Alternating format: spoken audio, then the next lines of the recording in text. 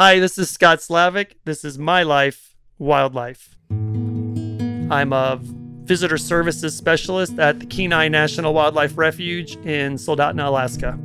Any way that the public is interacting with the refuge, that is some element of visitor services. So any interaction that a person makes with this land base, with this refuge, myself and my team are the ones that are managing the people on the landscape.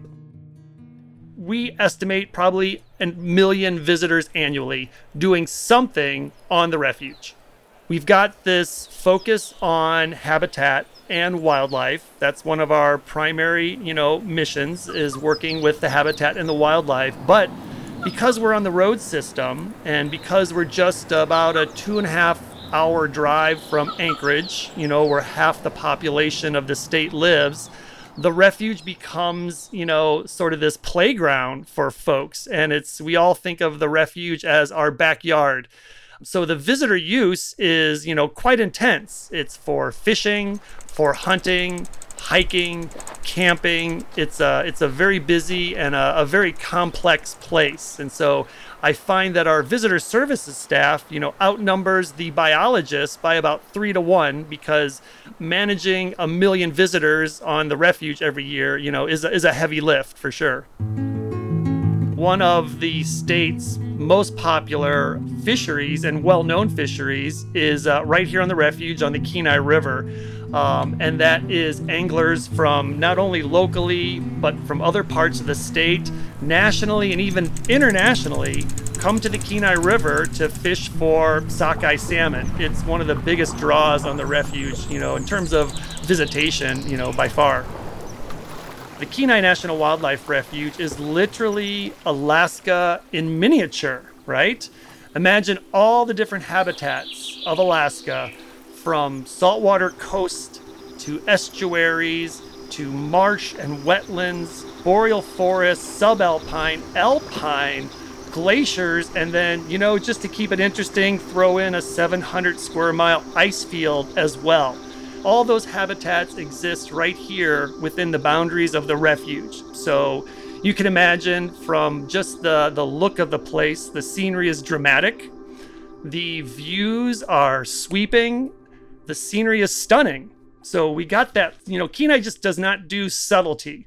It's a very dramatic landscape for sure. All the diversity of habitats means we have all the diversity of wildlife.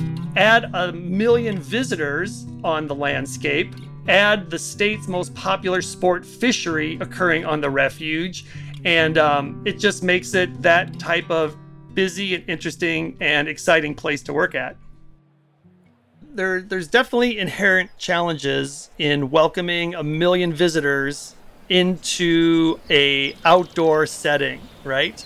All of these people, the majority of them, are coming to the Kenai River, as well as wildlife is coming to the Kenai River. And so the potential for wildlife conflicts is really contingent upon people following the guidance that we provide, just using some good common sense when they're, out on the refuge. Then how do we keep those people, safe, not conflicting with each other or not conflicting negatively with wildlife? We never allow ourselves to be complacent. There's always these moving parts of my crews going into and out of the field. Just today, we have probably pushed 4 or more different crews in the field. One of them, navigating a 74,000 acre giant glacially fed lake by boat. We have another crew going 10 miles down a trail with some horse support. Another crew is hiking in. My role is really providing the logistical support for them to do that kind of work. One of the most striking things that hits you when you first come to Alaska is just the sheer size. You definitely have a better sense of place when you make that 5,000 mile drive to get here. You really realize that you're kind of on the edge out here. If you just jump off a plane after a 3 or 4 hour flight, I don't think you can fully appreciate, sort of where Alaska actually is. We're kind of on the edge here. And so I definitely remember that being a very a very real feeling that this is pretty far away from just about everywhere. And that really grabbed me as well. Even though I grew up a pretty normal suburban subdivision lifestyle, both my grandparents had these secondary properties. That was the clubhouse on a small lake. That was a small farmhouse on the other side of my family. And this is kind of where I grew up, right? This was the source material for all those firsts. First fishing trip with the grandfather, trying to catch crappie, jugging for catfish with treble hooks and stink bait, exploring in the woods. This is kind of where I spent my weekends. And, it's funny that I remember being pretty young and getting my very first yearbook, right? But then as I looked at all these photos, I saw these like carnivals and plays and music things and silly sports activities. And I had no idea what this was. I remember asking when was this?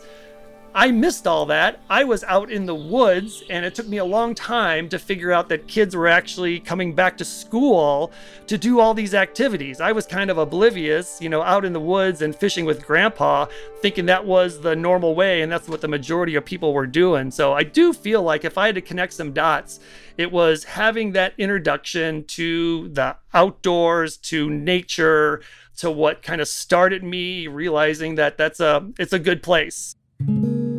My degree is in outdoor recreation and park administration. I fancied myself being kind of a NOLS or Outward Bound instructor, back in the day. I was really interested in the adventure education.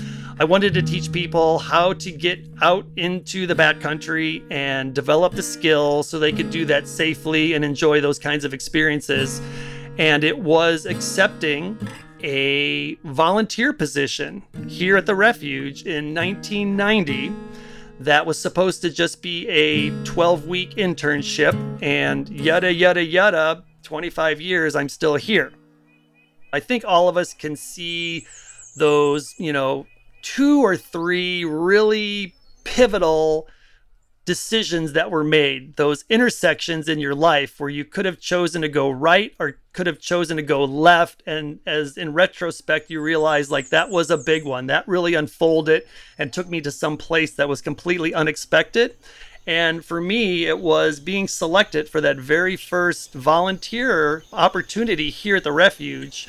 I thought I was running some maintenance crews, and what I realized is I was offering an experience that, people were finding to be life-changing in some ways, profound experiences, when I thought it was just my labor to fix trail deficiencies. And when I looked a little deeper, I found out that people were, becoming introduced into new career opportunities, or, causing degree paths to change. And so there was a lot of impact to me bringing people onto this refuge to simply complete some trail projects.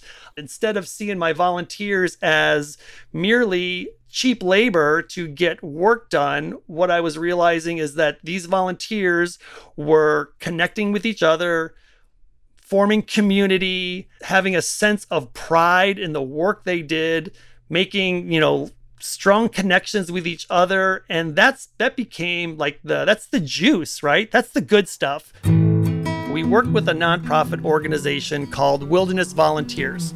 They sell low-cost, week-long service trips within national parks and forests and refuges.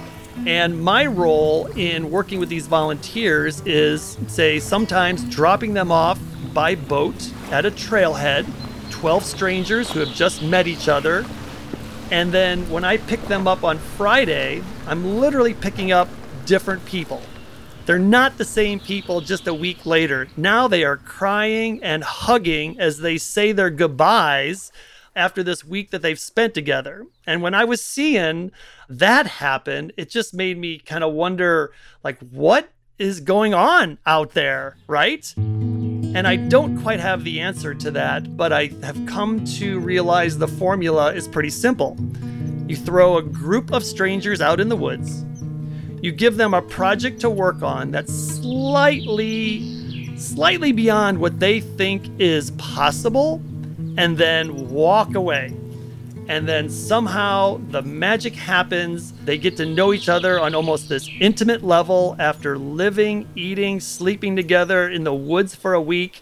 And that's what I became really fascinated by was, these volunteers, these strangers connecting so deeply with each other with this attitude of wanting to give back and then walking away with some friendships that last for well into the future.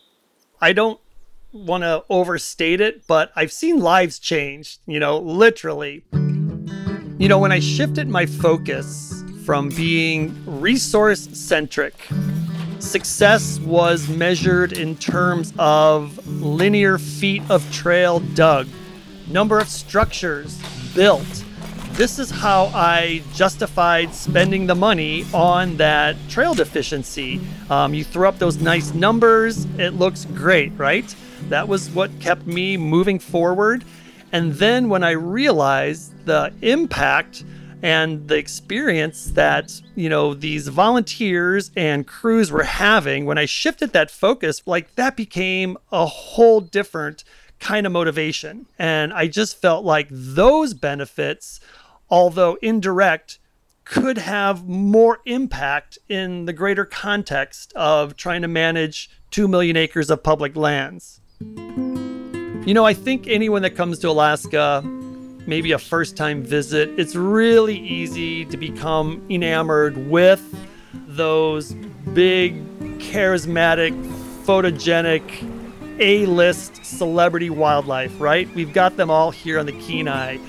The brown bears, the black bears, the moose, the caribou. Who doesn't like seeing, those majestic and iconic, wildlife species? It's just simply amazing, and I've never gotten tired of seeing wildlife almost on a daily basis. I think the longer I've stayed in Alaska, I start to appreciate a little more subtlety.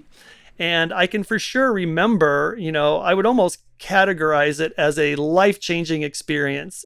This was a big day. This happened in 1990, and I still remember it quite vividly. And that was watching the salmon try to navigate these sort of waterfall situations, and to watch, the strength and the power and the drive and all these different techniques that these fish were employing to try to navigate this rushing water, and then to be spit out to the back of the line because you failed and have to wait your turn again.